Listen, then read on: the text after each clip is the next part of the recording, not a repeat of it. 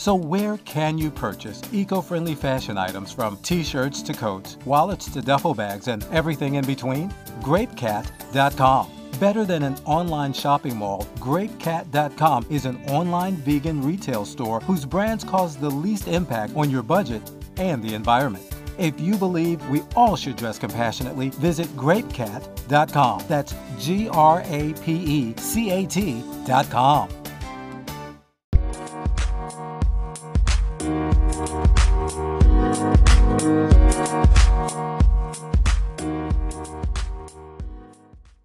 Hey, Grape Cats, I'm James Lucas, and welcome to episode 14 of the Grape Cat Vegan Fashion and Business Podcast. Yeah, creating a vision, seeking our passion. Grape Cat, compassion fashion. Made in the US, eco-friendly. High quality without getting all spendy. We create the best, bringing it to you. Shirts, coats, wallets, everything we do. Dress with compassion, we're a vegan store. GrapeCat.com for more.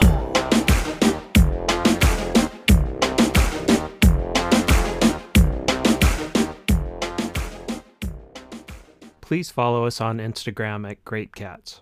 More and more people are looking for good quality clothing, bags, and accessories that lessen the impact on our environment. GrapeCat makes it easier for you to find the top quality animal and eco-friendly products. At GrapeCat, we do the research that saves you time and money. If you're looking for products that make a difference, visit GrapeCat.com today. And while you're there, make sure to check out our events page to see where we will be next. On today's podcast, I talked to Carmela Lani Giardina and Carlo Giardina, also known as the Food Duo, and owners of V Marks the Shop. Carmelo and Carlo talk about how they became vegan, why they started the Food Duo blog, and how they want it to be easier to find vegan products at V Marks the Shop. Here is Carmela and Carlo. Why did you start the Food Duo blog? So it's kind of funny. I was a part of a newlyweds group on the nest.com. We actually were planned, I did a lot of my wedding planning on the not.com. And when you get married, you go from the not to the nest. And on the nest, there was a cooking group. And all these women started blogging. And I'm like, what is a blog? I thought we were just sharing recipes. And I started looking at what they were doing. Really cool. And I said to Carlo, I was like, I want to do a blog. And none of the women in the group, incorporate their husbands into it. And so Carl's like, okay, yeah, sure, I guess.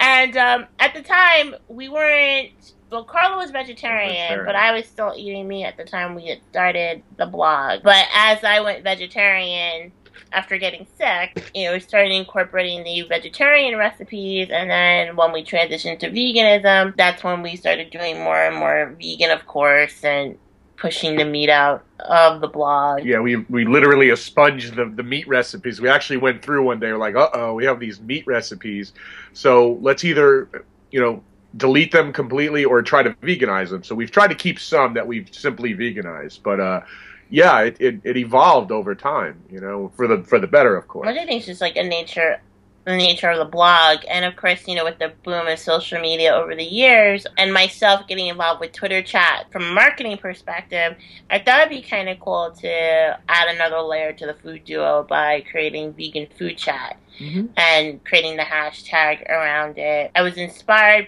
again, by the marketing chat, but as well as a couple of the British chats that were happening, such as Vegan Hour and Vegan Recipe Hour, and not seeing one that really brought in Americans. I hate to say that because it's really global, but just to kind of see, there weren't a lot of Americans on these Twitter chats, and I figured, well, if we do one that's happening, when we're awake and not at work.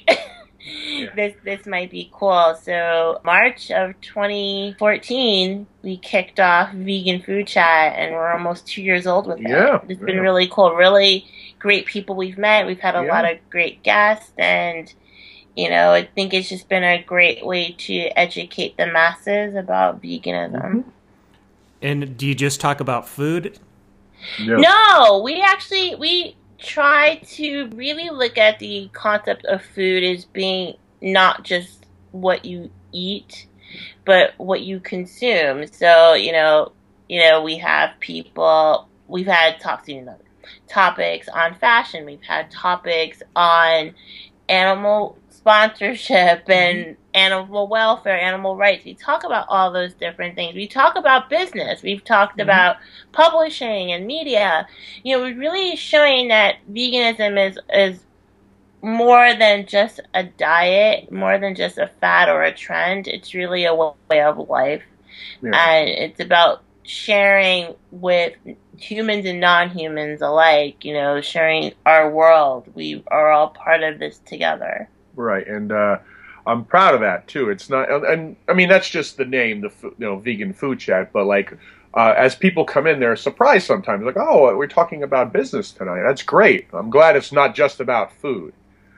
Even though that topic does come up in about every chat, because there's always someone, hey, have you tried the new blah blah blah, and then it takes off from there. But we've probably tackled about every topic conceivable, and we always try to do it in a gentle way. We don't do it in a judgmental way, because we want everyone to come in, and we're very welcoming to people, vegan and non-vegan. So we like it that way. Yeah. We want everyone to feel comfortable in our room. We've had a really good success. Very few problems in our room, I must say. For 2 years, you'd think, oh boy, here we go, we're having another problem. We've had very few. We've been pretty lucky. Yeah, we haven't really run into trolls. We had a few trolls for a while, and then I think because we ignore them, as you would ignore a 3-year-old, they have pretty much vamoosed, and we don't have that problem. No, but overall, it's been a great experience, and we've learned a lot. Yeah, it's helped us. It's helped us in how we communicate with people. Yeah. We like doing it, too. Taking an approach in how we're introducing people to veganism. Yep. How and why did you become vegan? A Ouija board. We just put a Ouija board that said, go vegan. It was really weird. So that's the answer. No. Well, if my stomach would probably say that was the Ouija board telling me to go vegan. And you have to obey the Ouija board. So what happened was, about a year after we had gotten married, I had gotten very sick. I was having tremendous issues with my stomach and couldn't figure out why. And we're talking about being bedridden. It was really bad. And after kind of going over these bouts I was having, pretty much all the times that I would have the worst bouts of these stomach issues was after I was consuming eggs or chicken. Mm-hmm. And Carla was vegetarian at the time, so after going to the doctor and them not really giving me a clear diagnosis, Carla was like, well, why don't you just try not eating chicken? Just see how that goes for a while. And I said, okay. And then I kind of figured, well, why don't I just stop eating meat altogether? And I was still eating fish. And I was feeling better. But then I'm like, oh, I'm not really a big fish eater, so I just cut fish out of my diet. And so it was mainly, we were eating mostly a plant-based diet, but we're Italian and we had a lot of cheese. So, and creamer in the coffee. Yeah. Those were the two sticks. I will say, when I gave up meat, I felt a lot better, but it wasn't 100%. So one day, I just said to Carlo, I was like, well, we eat a lot of vegan, what falls under the vegan umbrella in terms of food, and I said, I want to try going vegan for a week. I wasn't thinking about animal rights or anything like that. I'm just like, I want to try to go vegan. And Carl's like, okay, I'll do it with you. That week has now become 6 years. Yeah. And around that time, I had read, just after that, I read Eating Animals by Jonathan Foer. And I'm like, yeah, I think we made the absolute right decision. Because it's such an alarming book about the way the factory farming industry is and other industries, and it's like, yeah, it absolutely validated our decision. And then you know how it is, after a while you start to connect with other vegans, and we started going to sanctuaries, and we met at meetup groups and went to Veg Fest, and it all just metastasized from there. And we're like, wow, the plight of animals is remarkably horrifying in the way we treat them. And yeah, it just opened up all these doors that we did not know were there. You know what's just interesting about that is that one of Carlo's coworkers at the time, Tina, had just went vegan too. Yes. She had went vegan before. She recommended the book and too. she had recommended the book to Carlo. I wouldn't say she was like a driving force behind it, but the way that she kind of presented herself, she was from Alabama, and she would talk about, like, you know, her struggles in trying to find plant-based food and stuff, but then she would talk about the meals she would make, and I'm like, that just sounds so good. Mm-hmm. And then she started talking to Carlo about, you know, the plight of animals, which Carlo and we were aware of. We just didn't make the connections for ourselves. We didn't really think about it. You know. But when she went to him eating animals, and Carlo made some parallels with that book and The Jungle, which I've read, and we would go back and forth and have these conversations with Tina. It was kind of like, you know, it just makes sense for the kind of people that we are and the way that we want to live. And we had gone with her to Woodstock Sanctuary, and like I was like, wow, I really had never been around farm animals before, you know.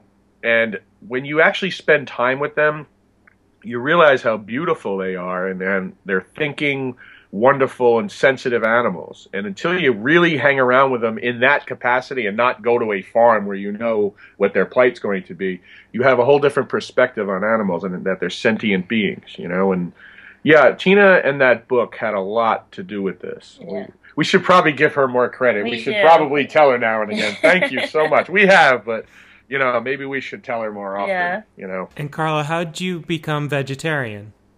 I became vegetarian in college. I was dating a woman whose roommate had this poster that really grabbed me. I don't remember exactly what it said, but in you know, I'm paraphrasing here. It said something like, "Do you know what's in a hot dog?" And it had a picture of a hot dog, and it had this list of stuff. And it was like really gross animal parts that I had I thought, oh, hot dog's just beef or pork or whatever. And I said, that's pretty gross. And she said, yeah, isn't it disgusting? I'm vegetarian. I've been a vegetarian for years. And she started to talk to me. She goes, have you ever considered going vegetarian? And I said, nah, I've never thought of that. And then she asked me, she's like, well, do you like, you know, vegetables? I said, yeah, very much so. And she started to talk more and more with me. And she's like, why don't you give it a try? Since you like vegetables and you can modify your diet, it's worth giving a try. And I said, all right, I'll try it. And then I was vegetarian all through college. And for years and years and years, I was vegetarian. I did go off for a while. And then I went back on while I was with Carmela. And for I think I was vegetarian for like, I forgot, another 3 years. And then we went vegan. Yeah. Something like that. But I've been vegetarian, or I have not eaten meat probably, I'd say for collectively, probably about 18 to 20 years. So that's how it started, with a simple poster and a conversation with somebody. Why did you want to start V Marks the Shop? I guess there's several factors involved. One thing, I've always kind of wanted to have my own business. And I figured, hey, what a great opportunity. I can actually do something I care passionately about, which is veganism, and have a business. I figured, you know, why not? I think that'd be a great idea. And I took the Main Street Vegan Academy course, and I was really, really inspired. I was already thinking about it, but that and going to a lot of these expos and Veg Fest really opened my eyes and gave me the idea that maybe we should have our own business. And I just like the idea that I can be my own boss and do something I really, really enjoy and spread veganism around the world. And I figured with a shop, it's a great idea. I guess that would be. I think you also have to backtrack a bit, because Carlo comes from a family that's got 70, 80 years in the food industry. Food industry, yeah. It's kind of in our blood. His paternal grandparent, his grandfather came to the country. Both his grandparents came to the U.S. from Sicily. But his grandfather started with an egg and milk cart in the Lower East Side of Manhattan. That later became a grocery store. Yes, and then a pizzeria. And then later a pizzeria. One of the first in New York City. You actually had, because back then, pizza was sold out of restaurants. There weren't no actual pizzerias, or there were very, very few. And he had one of the actual first pizzerias in New York City, which I'm proud to say, you know, he was a pioneer in a lot of ways. And Carlo's dad is a classically trained French chef who I think at at the most, at his peak, he had 4 restaurants operating at one time. His maternal grandfather was the local butcher down on the Lower East Side in the East Village. His uncle's in the beverage business. So Carlo's life has been around food. But I think this really comes full circle because the fact that both his grandmother and grandfather on his father's side, you know, they had this grocery store and they served their community. Yeah. And, you know, where they lived in that area, you know, a lot of, you know, but back then, of course, a lot of immigrants, and especially from Italy, and they're providing products that they wanted and that fit their lifestyle. So I think for V Marks the Shop, that's what we want to do. We're connecting with the vegan community, but we're also connecting with people that are around it. So we see V Marks the Shop as a store for everyone. Yes, it just happens to be all vegan. Right. And, you know, it's a way to bring people together. It's a way to spread education. You're doing something great for animals, which I think, you know, most people inherently are good and they want to do good by other humans as well as animals. A lot of people, you know, there's that huge disconnect that people have between what's in their hearts and what's on their plate. And that, you know, you see that when there's a story about, you know, about a cat being abused, people get angry about it. Or they'll hear about like a truck accident on 95 where all these cows, you know, were killed, and they get upset about it, they get angry about it, but yet they're still consuming animals. So we're looking at this store as a way to kind of help people make an easier connection and bring this community spirit together, that people are all in it together. People are looking to do good and, you know, care about one another. Yeah, and it'll be more than just food, because we would have events and signings and all kinds of like meetups and stuff. So it'll be a lot. And yeah, it's going to be special. We're going to really, really make it special. We're going to do our best to make everybody feel welcome. Yeah, because community is at the core, I think, and that community, we call it community, compassion, convenience. That's our little motto. That's our little tagline for the store, because we really see that there's all the connections that come into play. People are looking to do good. They want to do the least harm in the world. A lot of them just don't know how to go about it. Yep. And some of them don't realize that, you know, how they spend their money really impacts the way that the community at large live. Why'd you want to have it in Philadelphia? We really like Philadelphia. Many years ago, before I met Carmela, I dated a woman down in Philly, and we would alternate weekends. She'd spend time here, I'd go there. I was really ignorant about Philadelphia. I just thought it was a land of cheesesteaks and passionate sports fans. And she showed me that, no, it's actually a lot more sophisticated and cosmopolitan than I thought. And I really, really got to like it. And over the years, Carmela and I started to make little trips down there. And we really, really found it to be a fun place to go. And it's also very close to New York. So we figured if we ever going to go on a quick trip, it's an hour and a half. So it's really close and convenient. And it's also, I think it's a lot easier to set up a business in Philadelphia than it is New York, which is great because Philly is really booming right now with veganism. And I think this is the right time to go in there and do this. Well, I'm just going to say, I think also another piece of it, well, I think especially for me, because my mom used to go to Philadelphia a lot when I was growing up, and I would go on trips with her, but there was always this like really cool communal aspect to it, whether you're, you know, going down to South Philly to go shop at the Italian market, people get to know who you are, and I always liked that. I mean, I grew up with a little bit of that up here in New York, but I really feel like that sense is strong down in Philly. People are proud of their city. Yeah. People are really wanting to bring people together. I mean, no place is perfect. No. But the vibe that I feel that I get from Philly, It's just more my speed, like really being in touch with the community, really, wanting to see people do well, come together, celebrate their city, celebrate what they're doing. And, wherever neighborhood you're in, you get an element of that. Whether you're out in West Philly or if you're now going into Newbold or Point Breeze or, even parts of Fishtown where, all the hipsters seem to be leaving Brooklyn and going down there. It's one of those things that I think is still cool. It's like people really seem to care about where they live and who they know and getting to know people. New York struggles with that. I've been here most of my life, and I know my neighbors, but I don't know them like I used to know them. Like, when I was a kid, we used to have block parties and have all this great things happen.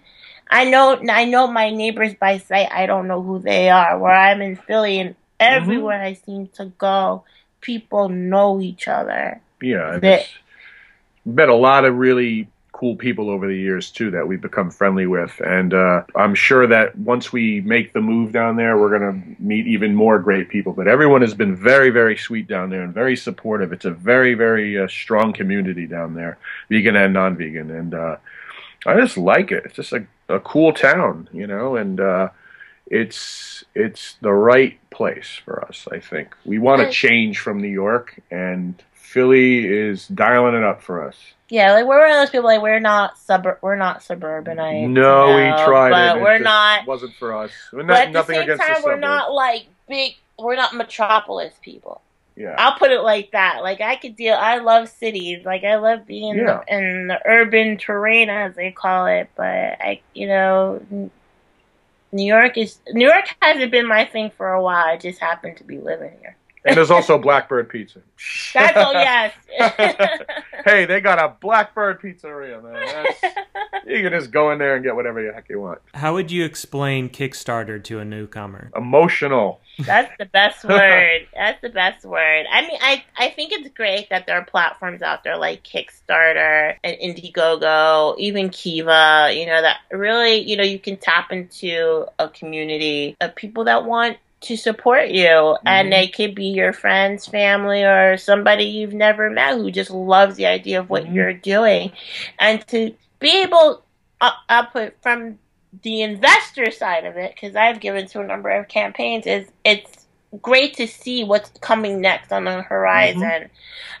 On the other side, being somebody that's looking for the investment, it's exciting to see how many people that you don't know. You're meeting new people through this, and they are cheering for you.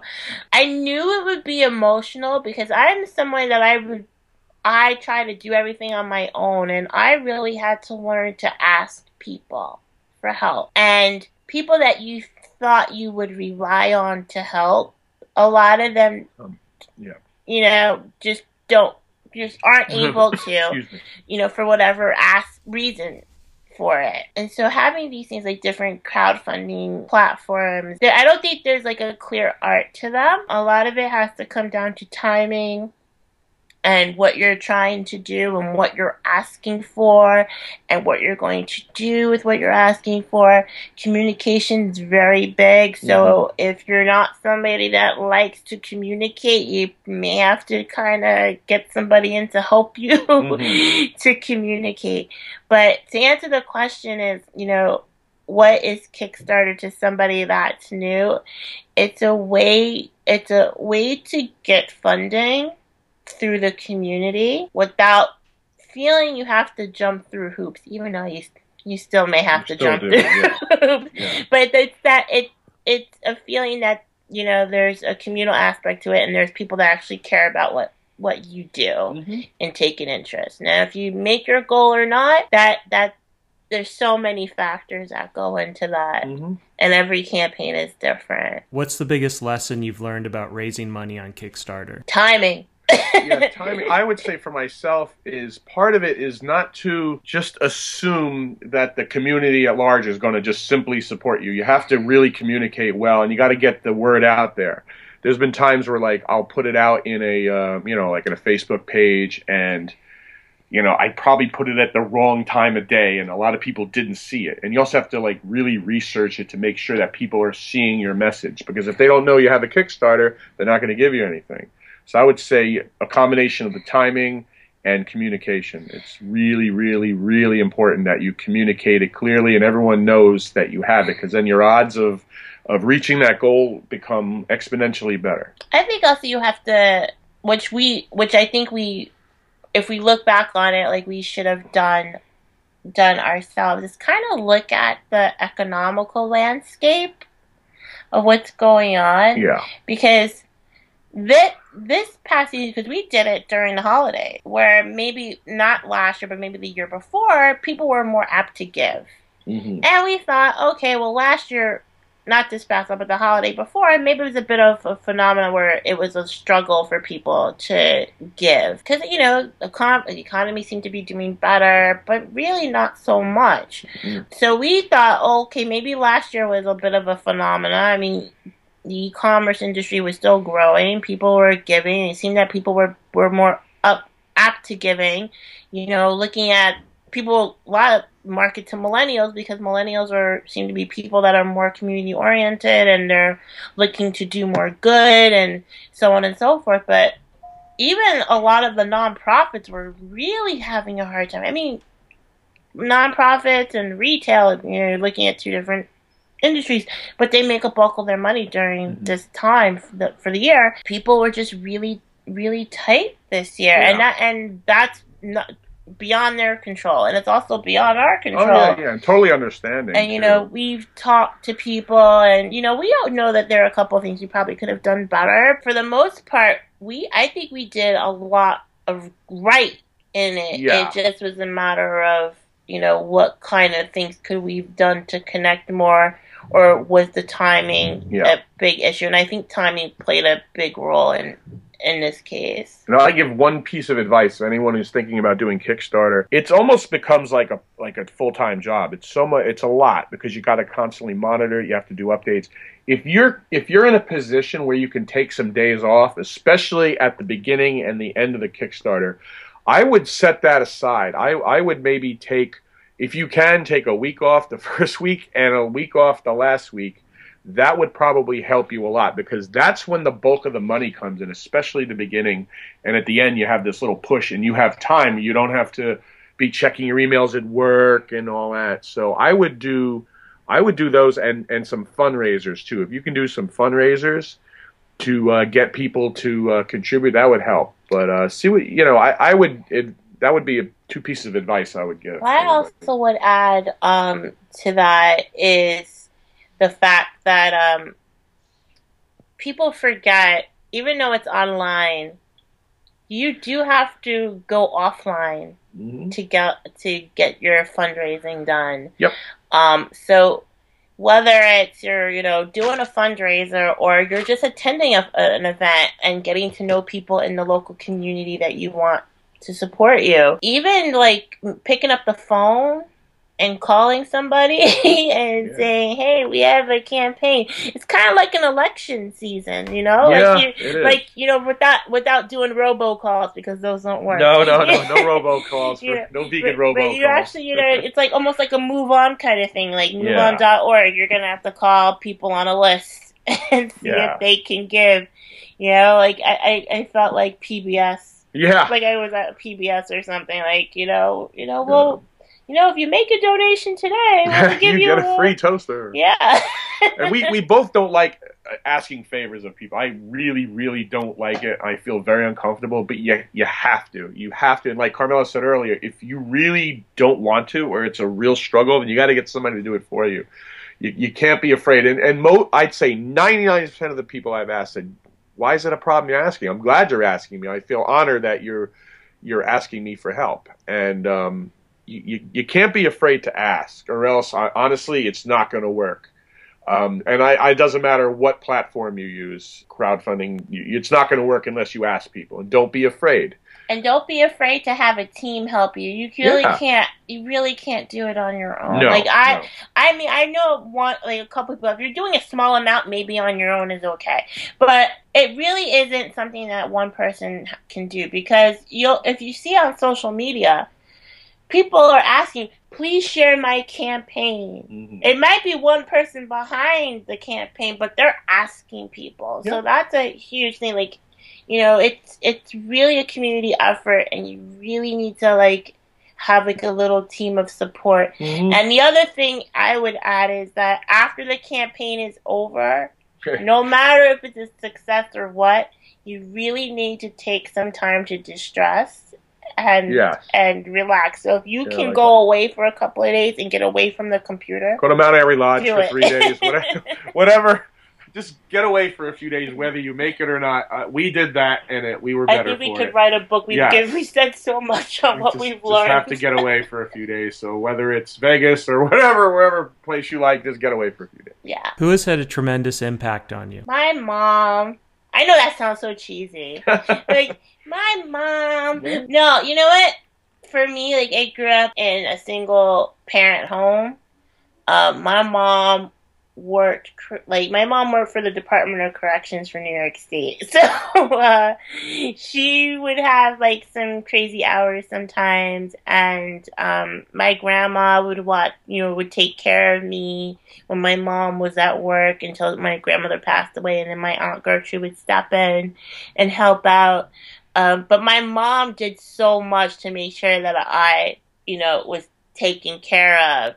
She made sure I went to good schools. She made sure I had whatever I needed. She didn't really feel like she was limited when I would ask for things. Of course, there's stuff like, no, you can't do that. But, she made sure, I had the best chance at opportunities, because I faced a lot of obstacles growing up. I was biracial, so I still am. I'm not dead.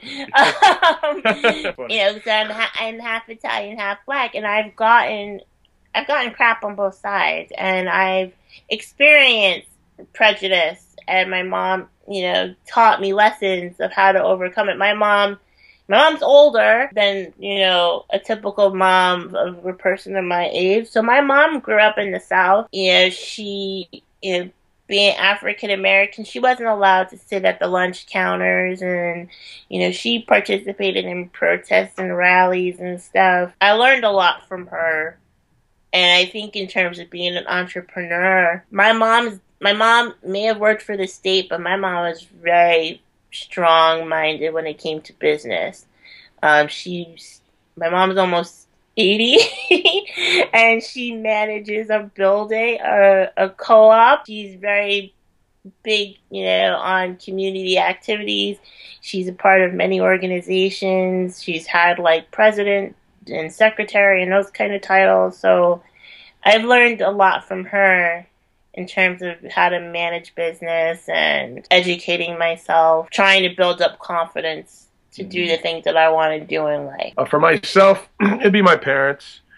I have two very, very beautiful, wonderful, supportive, and selfless parents. I wasn't the easiest kid to raise. I definitely challenged them. Honestly, not purposely. I really didn't know any better. I had very, very, very bad depression growing up, and I think a lot of it was organic, and I was very different than a lot of kids. And my parents were always supportive, and they've always tried to instill in me, it's okay to be different. You don't have to be like everybody else. My dad in particular has always been kind of an individual. He's always kind of went against the grain, and in a lot of areas, and that really, really rubbed off on me. Like, for example, we're not a religious family. And I know that to some people growing up in New Jersey, where I grew up, that was kind of shocking. And my dad's like an open atheist, and I am too. And I remember he would, he would say, it's okay. It's okay to be different than everybody else. Matter of fact, it's refreshing when you're different. And he used to have a poster on the wall. Again, another influence from a poster. And it was a bunch of, if I remember correctly, it was a whole group of oranges, and there was like one apple, and it said "Be yourself." And something as simple as that really, really influenced me. And that I'd say my parents, and believe it or not, the Ramones. When I was a kid, I used to watch, if anyone grew up in North Jersey, or actually probably most of Jersey, if you remember the Uncle Floyd show, Channel 68, UHF. It was a local show that was kind of modeled after Soupy Sales. And it was this crazy, funny show. And I remember watching it as a kid. And I remember this like motorcycle gang came on with guitars. I'm like, who the heck are these guys? And it was the Ramones. And I was like, wow, that was amazing. I've never seen anything like that. And ever since then, I'm like, I felt that it's okay to be different.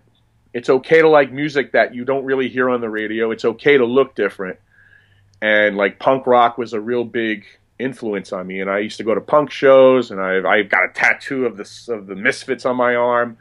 And the Ramones opened that door for me. I know it sounds silly, but that band really did make an impact on me a lot. I thought they were like the coolest thing. And, you know, my dad didn't really care for them that much, but he's like, it's okay to like them though, because I get it. They're different, and they're not, I don't know, whatever band was popular at the time that was like mainstream in pop. So I would say my parents and the Ramones are probably the biggest influence on my life. And Carmela, too. She had a big influence on me as well. What is the one behavior or trait that you've seen derail more vegans? Yeah, probably bad experiences and not having support. I think support is extremely important. And unfortunately, there are some vegan or people who go vegan who come across people who might be a little judgmental. It's not a lot of people, but there are some out there, and it only takes one that can actually derail a person and make them think that, oh my goodness, are they all like this? People have to have support, and if they don't have a support system via social media or meetups or just a person in their family or friends, it's a lot harder to become vegan and stay vegan. That's why social media and meeting people and talking to people is really, really important, especially at the beginning. So I would say support. Lack of support is probably one of the top reasons. Well, I think what I see is, and I know you said one, but I see two. One is the trend chasers. So if you're somebody that part of your characteristic or your behavior is to go after trends, you're limiting yourself from really learning about a vegan lifestyle and seeing it for more than what it is. Mm-hmm. It's not just, some celebrities on a hot new diet and it doesn't include any animal product. Because what happens is, what if that celebrity goes off that diet? Oh, well, they're not doing it anymore, I'm not going to do it. And the other thing is that, where there are people that are seen as who are trend chasers, the other issue is that veganism becomes something that needs to be attained rather than something that develops and grows within you. So I think if you see veganism as something that's attainable and you're trying to strive for that, yeah, I know. It kind of hurts. It hurts the movement, really. The other thing that I see is the people that, and I guess it's ego, right? The people that are judgmental because they believe that their approach to veganism is the only way. People come to veganism from many different channels, from many different perspectives, whether it's from health, from a certain social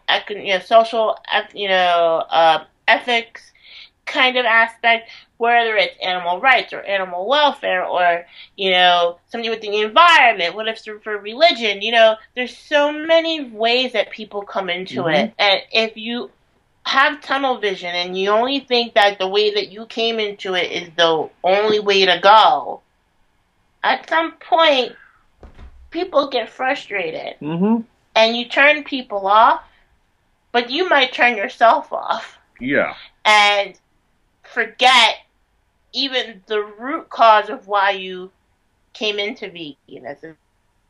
I see two different. And some people will ask, they'll say, like, are you still on that vegan diet? It's like, it's not a diet. I try to explain to some people it's not like an Atkins diet where, like, yeah, I'm sticking to it. It's so much more than that because, like she said, it comes from within. And it's hard to explain somebody in a few minutes who might not know about it. It's hard to give them a really well informed answer. You can do the best you can, but sometimes it's difficult to get across why you're doing what you're doing. You know, because it takes backstory and it takes some work. You have to like meet people and talk, and then it becomes it's not as foreign to people when they start talking to others. But because most of us humans anyway, who become vegan, born vegan, right. You know, or so. Yeah.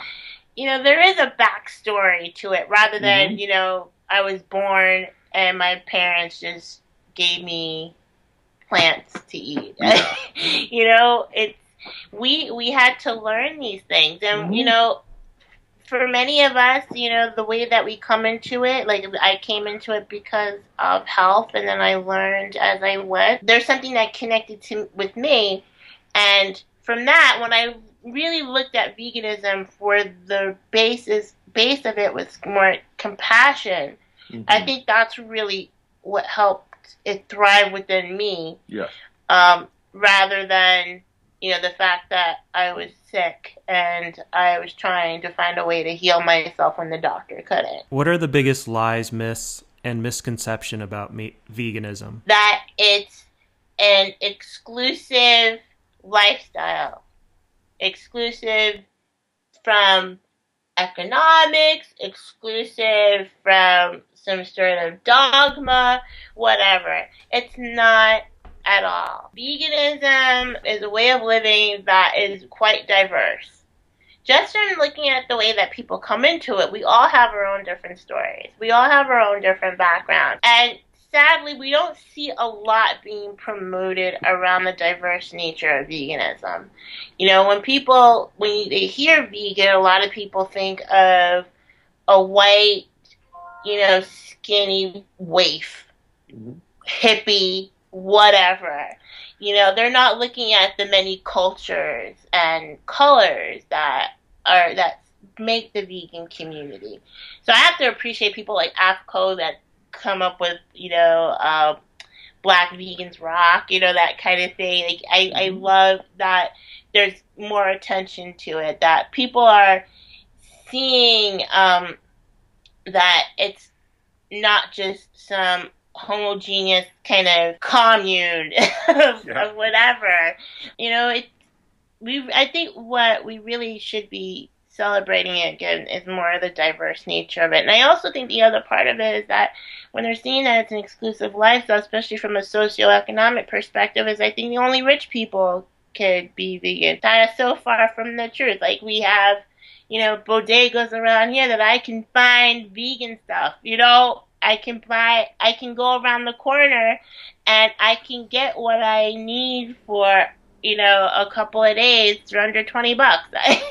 I don't have to go to Whole Foods. I don't have to run over to Trader Joe's. I can get what I need in my neighborhood.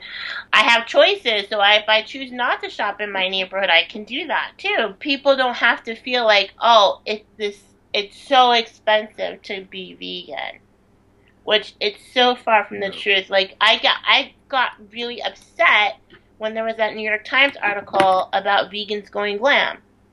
Like, really? Like, unless Gary Glitter came out at some point that said he was vegan and he's garbage, but but you know, like, I'm like, no, this is not, you know, it's great if you created a lifestyle that you can be affluent and you can, you know, live as expensively as you want. But let's get down to real people. Vegans are real people. They're not celebrities. They're not, you know, we have vegan celebrities, but they're not celebrities. Like, they're everyday people. And I think if we really approached and shown people that, you know, veganism is for everyone, and that's what we want to do at V-Marks the Shop, it doesn't matter, you know, how much money you make. You can live a life without harming other animals, humans and non-humans alike. You know, be appreciative for the diverse world that surrounds you, And it's money's not the root of veganism, and I really wish people would get away from that. What is a step someone could take today to become vegan? Well, first of all, educating themselves. I mean, if you have access to the internet, in searching the word vegan, that's a start right there. Understanding that you have choices. You don't feel limited. There's so many ways you can do it. I'm very big on the community aspect of it because I've been involved with a number of meetup groups and stuff. So going to a meetup, sharing a meal with people is a great way for somebody who's just interested in going vegan to learn. Because especially if you're in a big city and you're new to that city and you're trying to change the way you live, it could be pretty scary. If you don't know anybody, if you don't know where to go. So meetup groups, I think, are a great way to introduce somebody to a vegan lifestyle, just to plant-based food, whatever. Another thing is potlucks. Get your friends together. Try, you heard about jackfruit? Let's have a jackfruit party. Those kind of things. Really become educational because you start having conversations. I don't know how many conversations where we started with food and we end up talking about race relations. Or we're talking about punk music, but it starts with we're eating this really good vegan food and we've ended up, learning that we learn more about the people around us. I think another way also, social media is so great in how we have access to information. Of course, you do have to weed through a lot of that noise and nonsense that you see.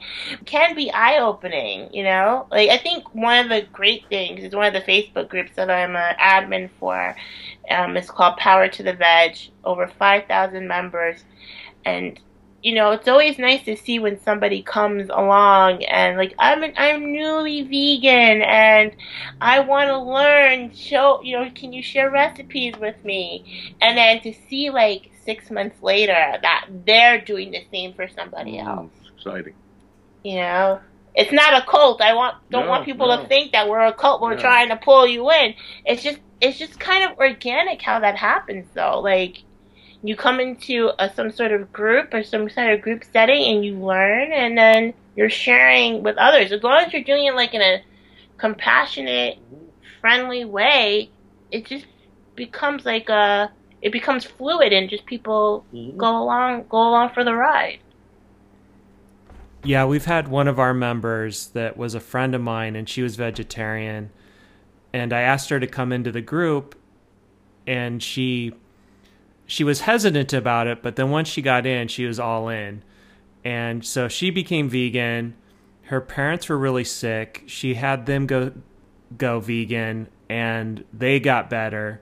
She moves to Texas, meets this guy, and turned him vegan. So there is definitely some power in becoming...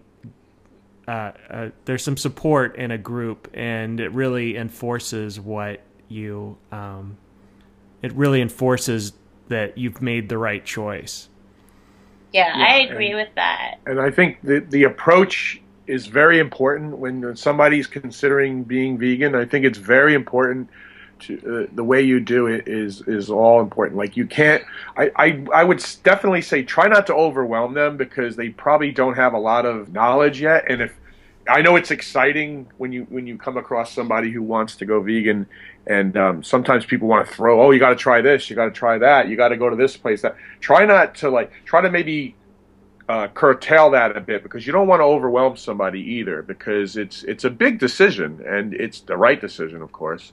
But it's definitely something that they need to ease into. I would say that if you're going to cook something for them, maybe cook something that's a little bit more closely related to what they eat, like a vegan burger and fries or something like that. Maybe don't hit them right up with a quinoa, this and that sandwich. I would ease them in and definitely because they're going to have questions on their own.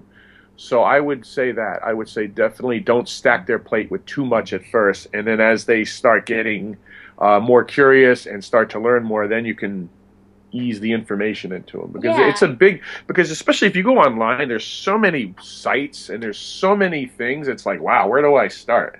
And that's why it's really important to try to give people a more of a clear path for them. And support is really, really important. It's everything. Carlo and I are both vegan lifestyle coaches.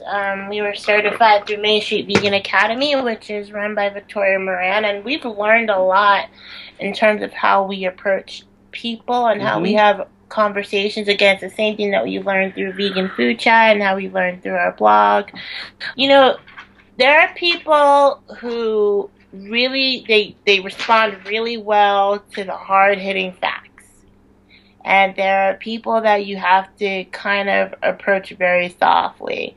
So I think a part of it is getting to know the person, where they are in their journey, where they are in their life, getting, you know, before like you decide I'm gonna show you some videos or I'm gonna make you eat all this food, which I don't think I've ever had to force feed anybody because the food's been good. Yes. But I think it's really, you know, about getting to know people. It's not like you're not there to sell veganism as, you know, to make a sales pitch. Right.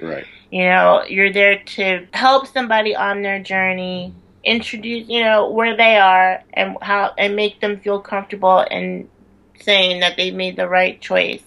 Because, you know, you do get a lot of people that will try it for a while. Something happens in their life.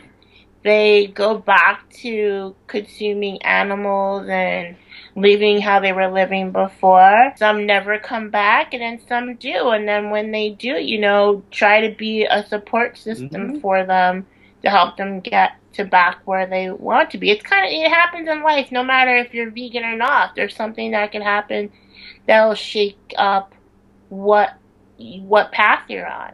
Yep. You know, and I think it's just really being able to be a support, you know, an extended support system to somebody who wants to make that change. When you meet someone, is there a book or a movie you suggest to them? There's not one. I just usually I actually don't really recommend those off the bat.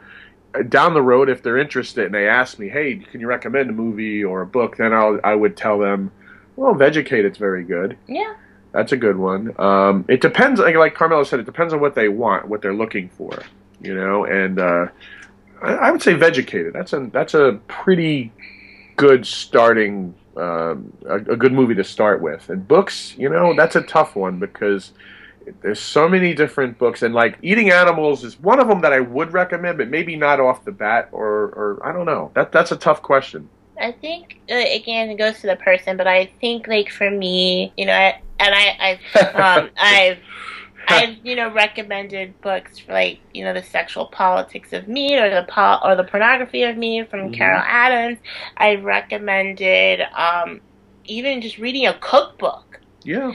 Like, you know, if you want a great, you know, check out a great cookbook, you know, pick up, I'll throw out just Miyoko's Homemade Vegan Pantry, you know, like, book, just, you know, kind of like just get to know where people are, and what they're wanting to learn, you know. It's easy to say, you know, get Living the Farm Sanctuary Life by Jean Bauer. It's a great book, you know, but it might not be the book that they want. They want to connect to veganism in a certain, from a certain perspective. So, you know, there's so many resources out there. You know, films like Blackfish and Cowspiracy have done damn well, you know, to really capture people's attention. Forks Over Knives is a good one. Yeah, it's, you know what, these films and books I like is how it's getting the word vegan into people's vocabulary. I think the moment that word enters somebody's vocabulary, there's something connecting to want them to make a change.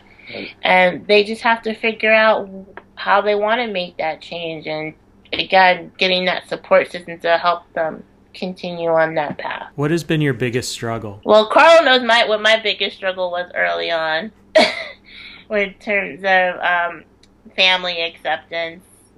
And, you know, my mom's side is from South Carolina. My dad's side is from Italy. So, but not having my dad around for most of my life was kind of good. I didn't have to deal with what some of Carlo had to deal, in terms of making jokes and missing Sunday dinners and stuff. Yeah, I've gotten ostracized a bit by a family member because of choices that I made not to eat animals, not to wear animals, to be vegan, and it's part of it is the decision for them to stay ignorant and not ask questions, going to ego and being offended if I brought my own food. But over the years, it's gotten better. Like, for instance, when I got my master's degree this past year, after graduation, we went to Candle Cafe Weston here in New York with my mom and my Aunt Gertrude and my Uncle Frank. Now, my Uncle Frank is a dude that would hunt and fish and what have you. He eats ostrich and, all things that I would just cry if I had to see him eat it. But we took him to Candle Cafe West. He, went nuts over how good the food was. And he's like, "This is the stuff you eat?" And I'm like, yeah. So, I think it was the next day he called my mom and was really shocked about how good the food was. He was still talking about it. He's like, "I have to tell everybody about it. When do you think we could go back?" So I think now they're a little more receptive. Most good number of my relatives are a little bit more receptive to the fact that I've always been different, but the fact that I don't eat animals, they're like, "Okay, I get it now. But yeah, in the beginning it was you cannot come to family functions because of how you choose to live and what you choose to eat. So I think that was my biggest struggle early on. I guess for me, it's just some people's reactions. Some people would make jokes they thought they were being funny, and of course they're not. And they're not being original like they think they are.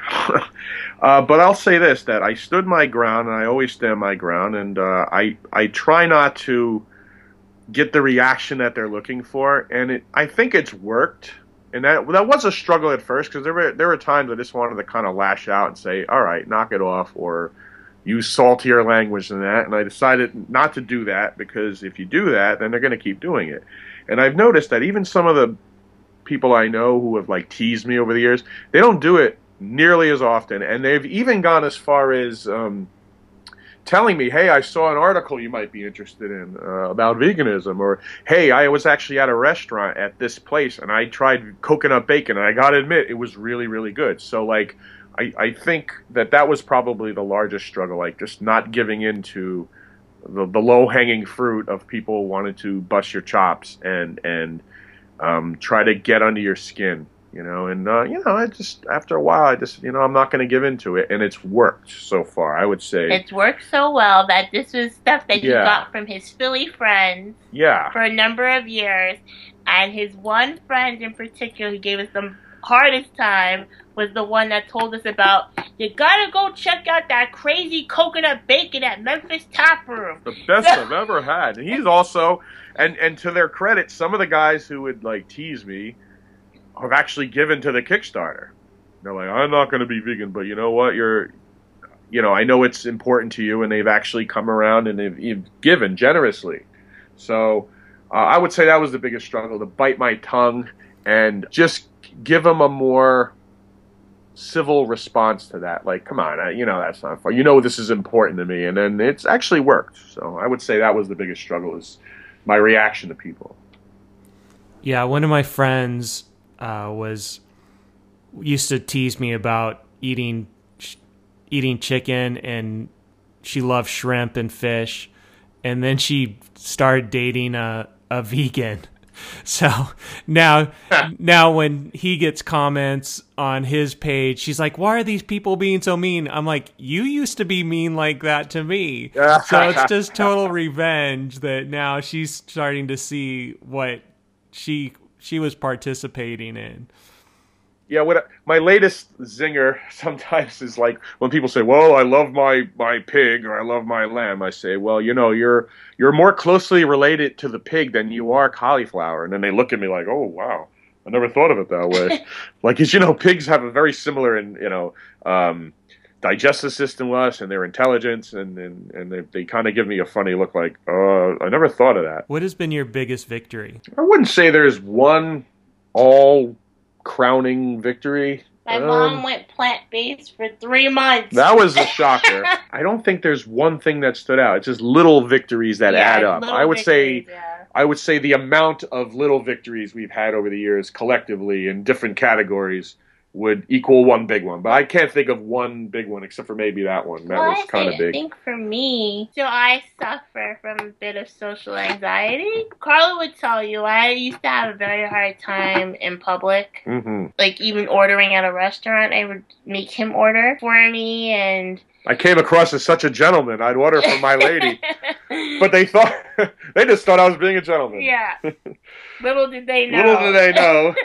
But I think because I learned so much with my own battles here, like with my health and what I ran into with my family, that I just learned, I needed to speak up more for not just myself, but for the animals as well. And I think I've developed my voice, which I think is still I'm still a work in progress, but I think I found a great bit of my voice and who I am when I went vegan, and that I could really speak on it and share with others. So I think that's definitely a victory for me, to be more outgoing. I'm still an introvert, but to be more outgoing, to be able to speak up more, to stand up for myself.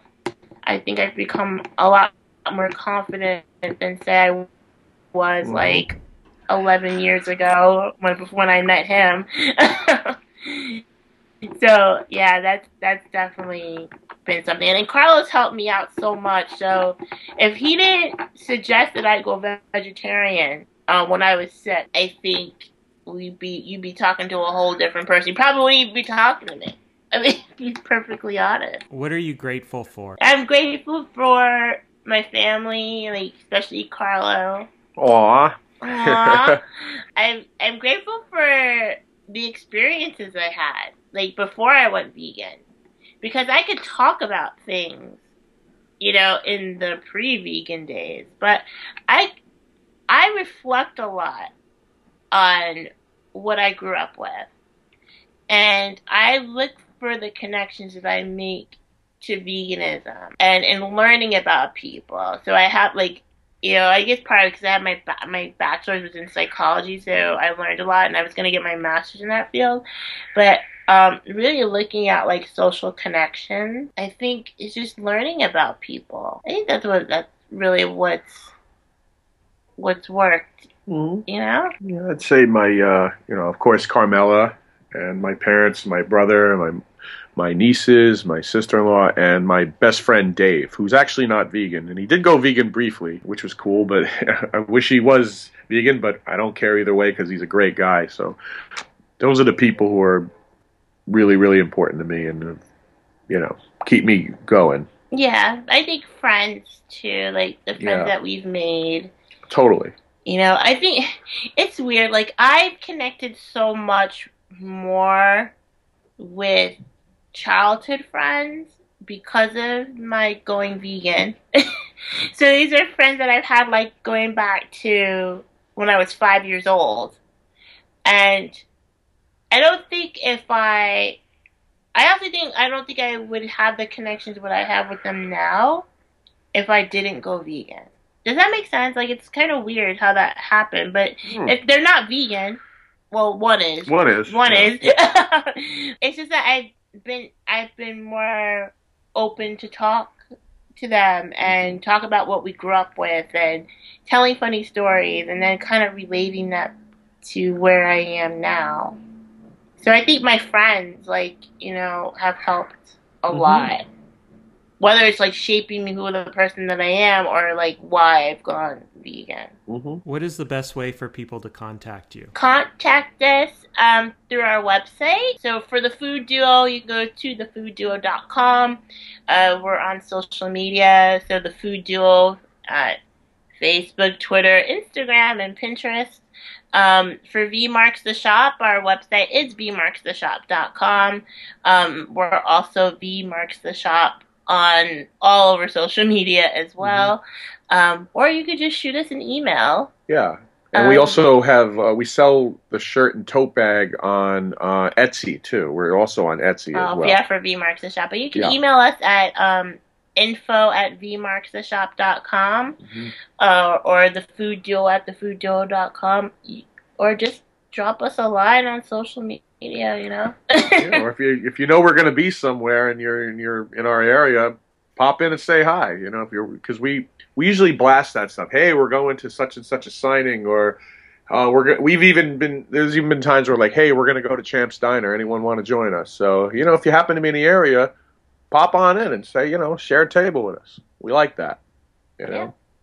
Thank you so much. Thank you. Thank you for listening to the Grape Cat Vegan Fashion and Business Podcast. If you enjoyed today's episode, you can find the show notes at grapecat.com. Do us a favor before you go, please take a few seconds to rate this podcast. It is a key way to get this podcast higher in the ranks, which will make it more accessible to people who truly need this information. Thank you so much for taking the time to do that. Make sure you never miss a future episode of this podcast by subscribing. If you have any questions or guest ideas, please send them to podcast@grapecat.com. Thank you for dressing compassionately. Yeah, creating a vision, seeking our passion. Great Cat, compassion fashion. Made in the US, eco-friendly. High quality without getting all spendy. We create the best, bringing it to you. Shirts, coats, wallets, everything we do. Dress with compassion, we're a vegan store. Grapecat.com for more.